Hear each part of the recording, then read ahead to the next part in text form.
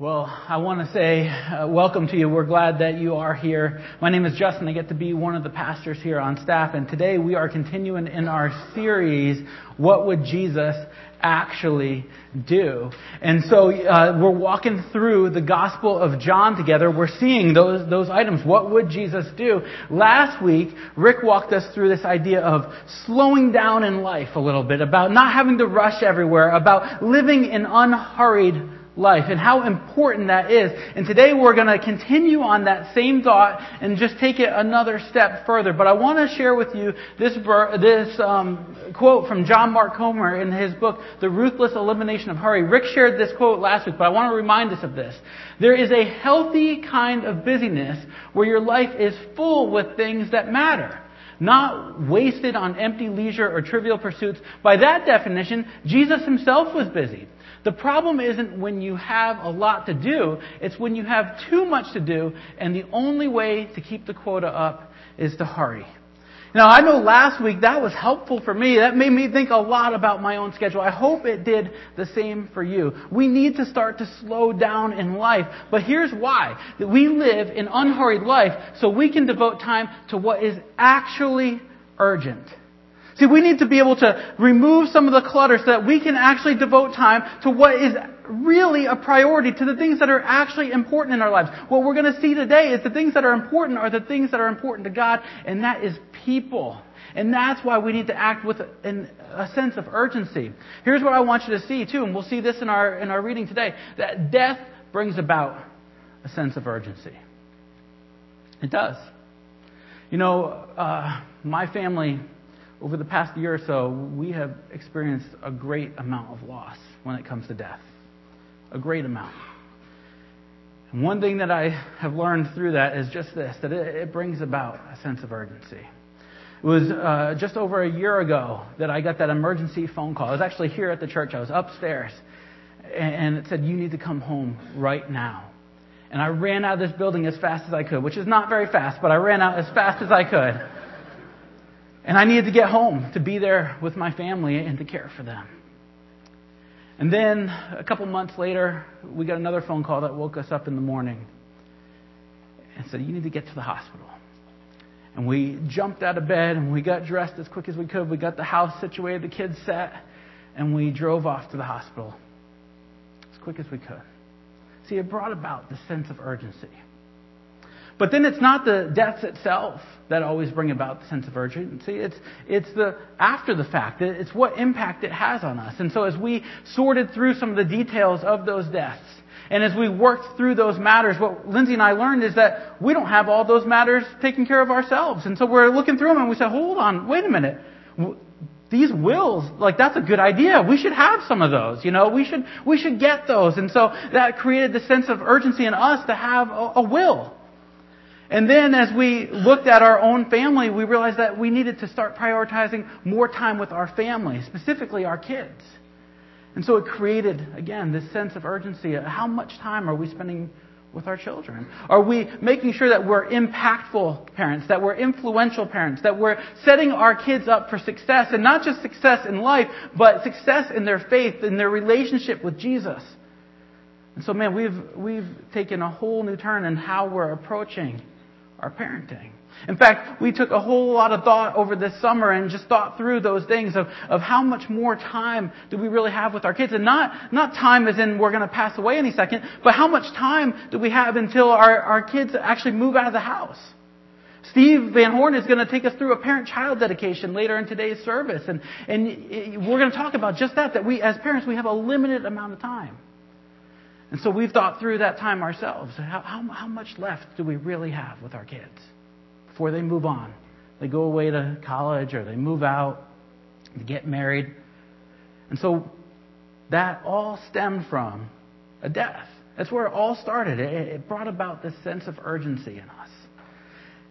And each one of us can experience that when we experience a death. But what I want you to understand is that it does the exact same thing in Jesus as well. As Jesus is approaching his death, it brings about a sense of urgency in him. We're going to see that in John 12. That's what we'll be today. Go to your Bibles, John chapter 12. And what you'll see is this is some of the stuff we're going to pass over in John 12. But in verses 7 and 8, what happens? Mary's pouring perfume on Jesus' feet. And then everyone is getting all bent out of shape and they're saying, Mary, do you know how much money that is? I can't believe that you're spending all that. And what's Jesus say? He says, you cheapskates. He says, this is preparation for my burial. Jesus knows that his death is about a week away. He knows that it's coming. And so he sees his death is coming. In verse 15, this is the triumphant entry. This is what we celebrate as Palm Sunday. Jesus rides into town on the burden-bearing animal of a donkey. It's symbolic of the fact that he is the burden-bearing king. He knows what burden he is about to carry for each and every one of us. Jesus is well aware of the prophecy. He's well aware of the fact that when he's coming into town, what he's coming for. He knows that his death is soon. And then in verse 23, he actually predicts his death. He says, this is coming. Jesus is well aware of his death. And what we'll see is that it kind of changes his tone a little bit. Because now Jesus is speaking with a sense of urgency. And so here's where we pick up in verse 27. Jesus says, now my soul is deeply troubled. Should I pray, Father, save me from this hour? Who wouldn't pray that way, right? If we knew our death was coming, we would say, God, can you say, especially the kind of death that Jesus was about to experience? Of course we would pray that way. But look at what he says. But this is the very reason I came. Father, bring glory to your name. This is the very reason I came. Do you understand that what Jesus is saying? He says, listen, any one of us, if we had that kind of death coming towards us, we would want to get as far away from it as possible. But he knows what it means. He understands the importance of it. And he says, this is the very reason I came. He could go into the absolute worst situation. And as we look through what would Jesus actually do, what if we were able to understand this kind of perspective with each and every place that we go to? As you drive into work in the morning and you get to work and you park your car, and have you ever done this where you just kind of like put your head down and you sigh and you say, what am I even doing here? I don't do that here at the church, by the way. I love my job. But I know that feeling. I understand that. What if we changed our perspective and said, I know exactly what I'm doing here. I know the reason why I came. It's to bring glory to the Father.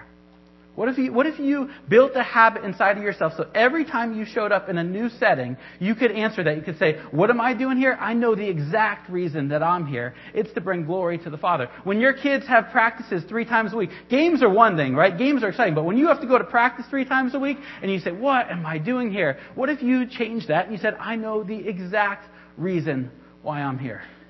It's to bring glory to the Father.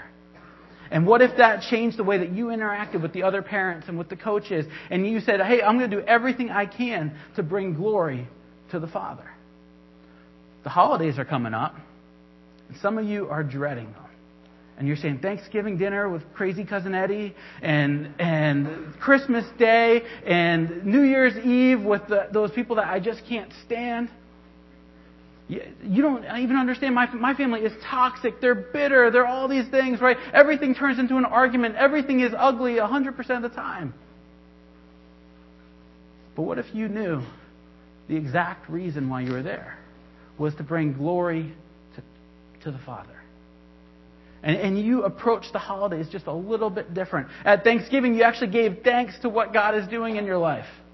And you shared that with your family around you. Or at Christmas, when you can point to, hey, this is how God has been good to me time and time again. I know the very reason that I came. It's to bring glory to the Father. See, Jesus has this change in tone, and this is because he's aware of his death. But Jesus isn't just aware of his death. He's aware of our deaths as well. And so he's going to take a little bit of a turn here. Because here's what he understands. That each and every one of us, our life here is temporary. You all know that. You all understand that. That each and every one of our lives, there's not one of us that is escaping death from this life. And Jesus speaks to that. He says, my light will shine for you just a little longer, being aware of his. And so he says, walk in the light while you can. Understanding that our death there's a time where we won't be here anymore. He says, so the darkness will not overtake you. Those who walk in the darkness cannot see where they are going. Put your trust in the light. Again, look at this. While there is still time. And then you will become children of the light. Jesus understands that we only have so much time. And so he says, listen, I've done everything I can to show you who I am, who the Father is, how much He loves you, how much He wants to be in a relationship with you. He says, my light is here for you. But ultimately, you need to decide. You need to make a choice. And it's our prayer here at Hope Church that each and every one of you would have made that choice, that you would want a relationship with God the Father. That you would see how much He really does care for you, how much He really does love you. But you need to make a choice. You need to make that decision. And Jesus says there should be an urgency in us to do that. And then for those of us that have already made that decision, there should be an urgency for the people around us. But despite Jesus showing this, look at what John says. He says, despite all the miraculous signs that Jesus had done, most of the people still did not believe Him. They still chose not to believe Him. And think of this, the miraculous signs. That's the 7 signs that we've walked through in this series where Jesus turned water into wine and He fed the 5,000. Last week we saw how He raised Lazarus from the dead. People saw that, they're aware of that, but they still rejected Him. Even what we passed over in chapter 12, as Jesus said, hey, I'm here to bring God glory. You know what happened? God actually spoke down from heaven.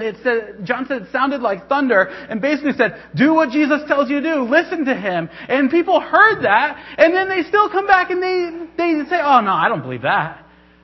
That's crazy to me, right? That doesn't make sense to me because if I heard God coming down from heaven and, hey, watch out, I would be there. But they didn't. But it's not really any different than what we experience today. We see that God still performs miracles. Jesus still performs miracles to this day. We've seen Him turn lives upside down, completely change the trajectory of someone's life. We've seen Him heal broken relationships in a way that only He could. We see Him heal physically people who are sick and they get better and there's no explanation to it other than God. We see God provide time and time and time again. But people still reject Him. You know what John goes on to say, and he says, this was prophesied about. They knew that this was coming. The prophet Isaiah, he actually spoke to this hundreds of years before, and he said, hey, Jesus, this is going to happen. It's going to be almost like people's hearts are hard. And it's still going on today. But you know what's so amazing about this? Is that Jesus still put the effort out. He still tried. He knew that people were going to reject Him. Wouldn't it have been easier to just say, oh man, those people, they don't want to hear it. I don't need to go through all this. What's the point? But He still pushed forward. He still went through with it. And for us, as people continue to say no to Jesus today, we still need to put the effort in and follow the example that Jesus showed us and actually try and reach out to people and show them how much God loves them. One of the best lessons I ever learned from Rick here at the church, when I was new on staff here, Rick sat me down and he said, hey, we're going to have some amazing opportunities here. He said, we're going to be able to invite people into a relationship with Jesus. We're going to be able to invite people into ministry, into something bigger than themselves. We're going to ask people to partner with us and help us move the ball down the field. He said, sometimes we're even going to just have to ask people for help. He said, please don't ever assume the no when you make those asks. See, we all have this fear of rejection that's kind of built inside of us. And what we like to do is we like to assume someone's no before they give it to us. And we come up with all these reasons. Oh, they're too busy. They're too, their schedule's just crazy. They wouldn't be interested. And so instead of making the ask, we just say no for them. And we assume the no. But Jesus didn't assume the no. He knew the no was coming in some instances. And He still reached out. He still tried to show people how much God loves them. We need to stop assuming the no. We need to do what we can to show people that God truly does love them, and we need to ask them, we need to invite them. And you know what I've learned as I've followed that instruction of not assuming the no? Is that people want to say yes a whole lot. That people want to be involved in something bigger than themselves. That people are looking to be received by a God who loves them and cares for them. That people want to be able to help out in different ways. When we don't assume the no, man, life is so much more exciting because we get to see God at work when we do that. And you know, like, you don't do this in every area of your life. A lot of you in this room, you're married or you're dating. You didn't assume the no, right? You took the chance. The students would say, you shot your shot, right? Like, you did what you could to be able to ask out that person. I asked out Lindsay. I thought she'd say no. She didn't. She gave me a pity date. And then at the end of that, I asked her again for a second date. She gave me a second pity date. Now we've been married 18 years, right? But I didn't assume the no. I thought maybe it was a possibility, but I still went forward with the ask. This is what Jesus is doing. He knows that there's going to be some people that say no, but he knows that it's worth the ask each and every time because there are people that will say yes. Here's what the Apostle Paul has to say about this. He says, how can they call on him, meaning Jesus, to save them unless they believe in him? And how can they believe in him if they have never heard about him? And look at this. How can they hear about him unless someone tells them? See, we play an important role in this. We need to be willing to tell other people about God and his love and his Son. And then look at what the apostle says. I want you to see this because I just think this is amazing. He says, how beautiful are the feet of messengers who bring good news. Don't understate that, underestimate what that is. That when you share your faith with someone else, Paul says, the scriptures say, God says, that's a beautiful thing. That's a wonderful thing. That's an amazing thing. Don't sell that short. That is such a good thing that each and every one of us gets to be a part of. And God sees it as good. And I don't know about you, but I want to please our God. He says this is a good thing. But Jesus still got rejected. He knew the rejections were coming. And so here's how he responded. He shouts at them. He says, if you trust me, you are trusting not only me, but also God who sent me. Now, this is a really important verse because what Jesus is doing is he's putting him and God as the same. I'm going to say the wrong word and someone's going to yell at me for my grammar, but he's equating the two. And so, was I right? Yes? No? All right, yes. And so he's equating the two, right? He's saying that they're equal. And so he says, if you trust me, you trust God. If you trust God, you trust me. And this is a big deal because up to this point, some people, they know Jesus and they've known him like this, right? The disciples, they put their trust in him. But others, they might just think that he was a really good teacher. Others are thinking that he's a prophet. Some of them might have even heard him refer to himself as like the Son of Man or something like that. And so they might say, well, he's the Son of God, but is he actually God? And Jesus is saying, no. And he's speaking to their culture, to what they know about God, to their fear of God. He says, if you trust me, you're trusting God. But if you reject me, you are rejecting God. And so he's putting some emphasis behind what he's sharing with them about this plea of making a decision now, about this urgency of what he's asking them. And he's saying, listen, if you reject me, you are rejecting God. This is a big deal. And he goes on to explain it like this. He says, I have come as a light to shine in this dark world so that all who put their trust in me will no longer remain in the dark. He says, there's going to be a good change for you. I will not judge those who hear me but don't obey me, for I have come to save the world and not to judge it. But all who reject me and my message will be judged on the day of judgment by the truth I have spoken. Now, this is one of those hard things. Like we don't always love to talk about this because it's not as pretty as some of the other scriptures.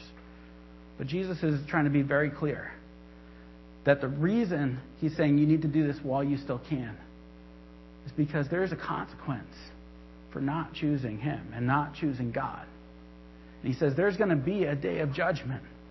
And that for some of us who have chosen that relationship, we will have eternity forever, right? That's what eternity means. With God, with his Son Jesus, and with his Spirit. But for others of us who have rejected, have denied, that there's an eternity, and it's apart from God. And we're not clear exactly what that looks like, but what we do know is that it is not a very pleasant place at all. That's like the most easy way to put that. That it's going to be hard. It's going to be miserable. We don't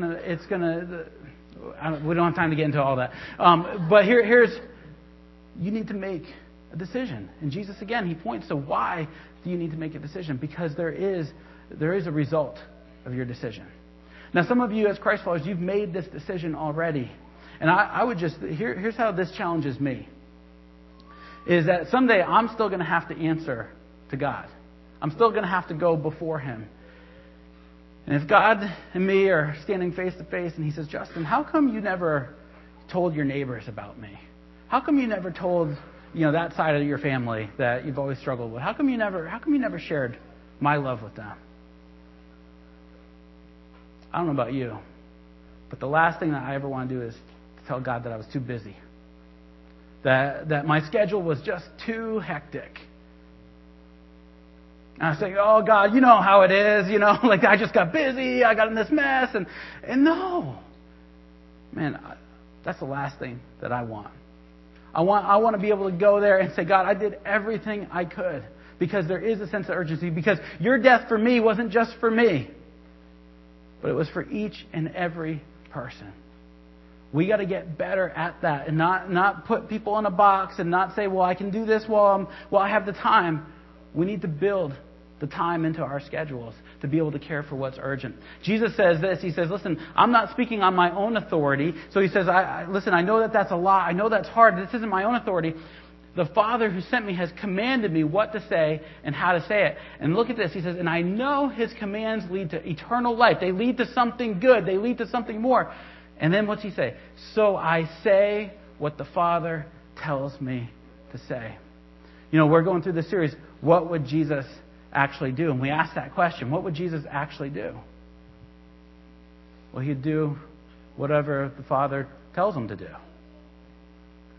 And if we're going to do whatever the Father is telling us to do, that means that we actually have to have an awareness. We actually have to know what the Father is telling us to do, which means that we need to spend time with the Father, that we need to spend time with God each and every day, that we need to be in our Bibles and actually reading them and actually getting to understand them more and getting past the verse of the day. The verse of the day, okay, let me stop. The YouVersion Bible app, I love the YouVersion Bible app. I love the verse of the day. It's a great starting point.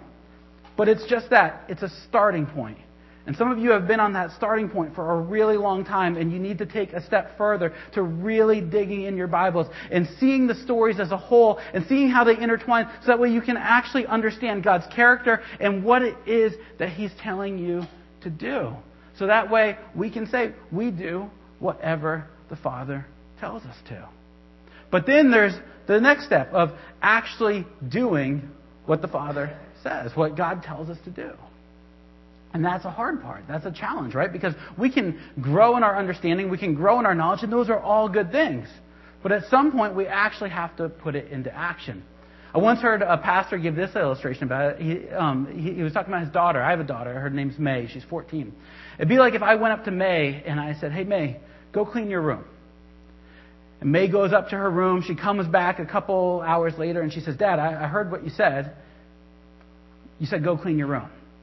And I want you to know that I gave that a whole lot of thought, and I've really been thinking about what it would look like if I cleaned my room. And it's so much so that I'm going to invite some friends over. We're going to sit in a circle. We're going to talk about what it would look like if we cleaned our room. We're even going to learn how to say it in Greek. And this pastor says, this doesn't make any sense. But this is what we do with the Scriptures. We look at them, we study them, we analyze them, we say, what would this actually look like if this happened? It would be amazing. And then we don't actually do anything with it. And it loses so much value because we stopped at understanding and at knowledge instead of actually putting it into practice. See, if we're going to do whatever the Father tells us to do, then we actually need to take that step and put it into action. And that means that we need to have time in our schedules. So let's come back to where we started. An unhurried life is so we can devote time to what is actually urgent. We need to be able to have that freedom, that availability in our schedule to actually do what God is asking us to do. So when your friend calls up and they're telling you how depressed they are, how much they're hurting, you don't rush them off the phone and say, hey, that's great, but I'm really busy right now. No, you can say, hey, you know what? I'll be over in half an hour. And let's talk about this. And what kind of coffee you want? Let me bring a coffee over for you. And then you can actually devote time to someone that's in pain, to someone that's struggling. It's when your neighbor across the street is telling you how much they're struggling in their family or how much they're struggling in their marriage. And you don't just pull one of those, yep, oh, I hear you, yeah, oh, same, right? You can actually engage in the conversation, and maybe you can even redirect them a little bit. Maybe give them a little help that you found in God's Word. And you can tell them, hey, here's something that God has shown me in my own marriage. Here's something that's helped me. Here's a godly principle that's helped me in my life. Instead of just pushing them off. Some of you are saying, well, my neighbors would never have conversations like that with me. Maybe it's because they know you never have time for them. Because I know in our neighborhood, we have conversations like that. But you need to make time for your neighbors. You need to make time for what's most urgent. Your families. Do you go to work and then work some more, squeeze in your chores, that way you can get as much TV time as possible? Or are you actually showing your family God's unconditional love? So that way, your kids, they can understand what that really means. And you can show them, this is how much God loves you. And this is why we do the things that we do in our family. So that way you can understand that. Are you actually devoting time to what is actually urgent? Here's what I'm hoping, that we can all get better at that. We can all improve in those ways. And what I'm going to ask us to do, let's walk through some next steps so that way we can all take steps forward. So go ahead, grab those connection cards that are on the seat in front of you. If you're watching online, South County, you can use the Church Center app or that QR code. And let's walk through these next steps together. Here's the first one. This week I'm going to get back into the practice of praying for one. Here at Hope Church, we pray for one. And here's what that means. And it's really, really simple.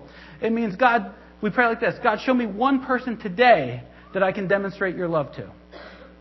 That's it. God, show me one person today that I can demonstrate your love to. And we're asking, would each and every one of you pray that way daily? Because here's what we find, is that God answers that prayer time and time again. Because why wouldn't He? Why wouldn't, if God sees people as someone that He wants a relationship with, if He sees them as urgent, if Jesus sees them as urgent, and we're saying, God, help us to show love better, of course God's going to answer that prayer. So let's start praying that way. If you're not already, God, show me one person today that I can demonstrate your love to. But here's the warning. If you start praying that way, you better be ready, because God is going to answer that prayer. And so you better not get to the point where God puts someone in your path or your neighbor comes over and you say, I don't have time for this. You need to live that unhurried life so that you can actually give time to that when God answers that prayer. Here's our other next step. That I'm going to evaluate my life to see what is actually urgent. And I'll remove some of the clutter and ask God to give me a sense of urgency about the things I should actually be devoting my time to. It's about making space in your life. But it's also about a change of heart. Because maybe some of you are sitting here and you're saying, I know you're saying that this is urgent, but I don't feel that same burden that you feel. I see that at some people in the church, but I don't feel that way. And I would ask, would you just ask God to change your heart towards that? Because we saw that Jesus, He says, while you still can, while there's still time. Jesus felt urgently about it, which means that that's where His heart was. And what we want to do is we want to align our hearts as closely to Jesus as possible. And so could you pray that way and say, God, I don't have this burden, but would you give me this burden so I can see that the people you've put in my life really are what's urgent, what's important. And would you allow God to do that kind of work in your life? Let me pray for you in that way. Father, we do say thank you for how much you love each and every one of us. But we know that your love goes beyond us individually and that it goes to others as well. And so help us to have that heart that cares for them the way that you do. Help us have that heart that hurts for them the way that yours does at times. God, would you do that kind of work so that way when we pray, God, we would be open to what you put before us. And God, we start today by just praying and saying, God, show us one person today, this afternoon, that we can demonstrate your love to. God, we pray that you would help remind us to pray that way each day this week. God, show us one person today that we can demonstrate your love to. We pray this in Jesus' name.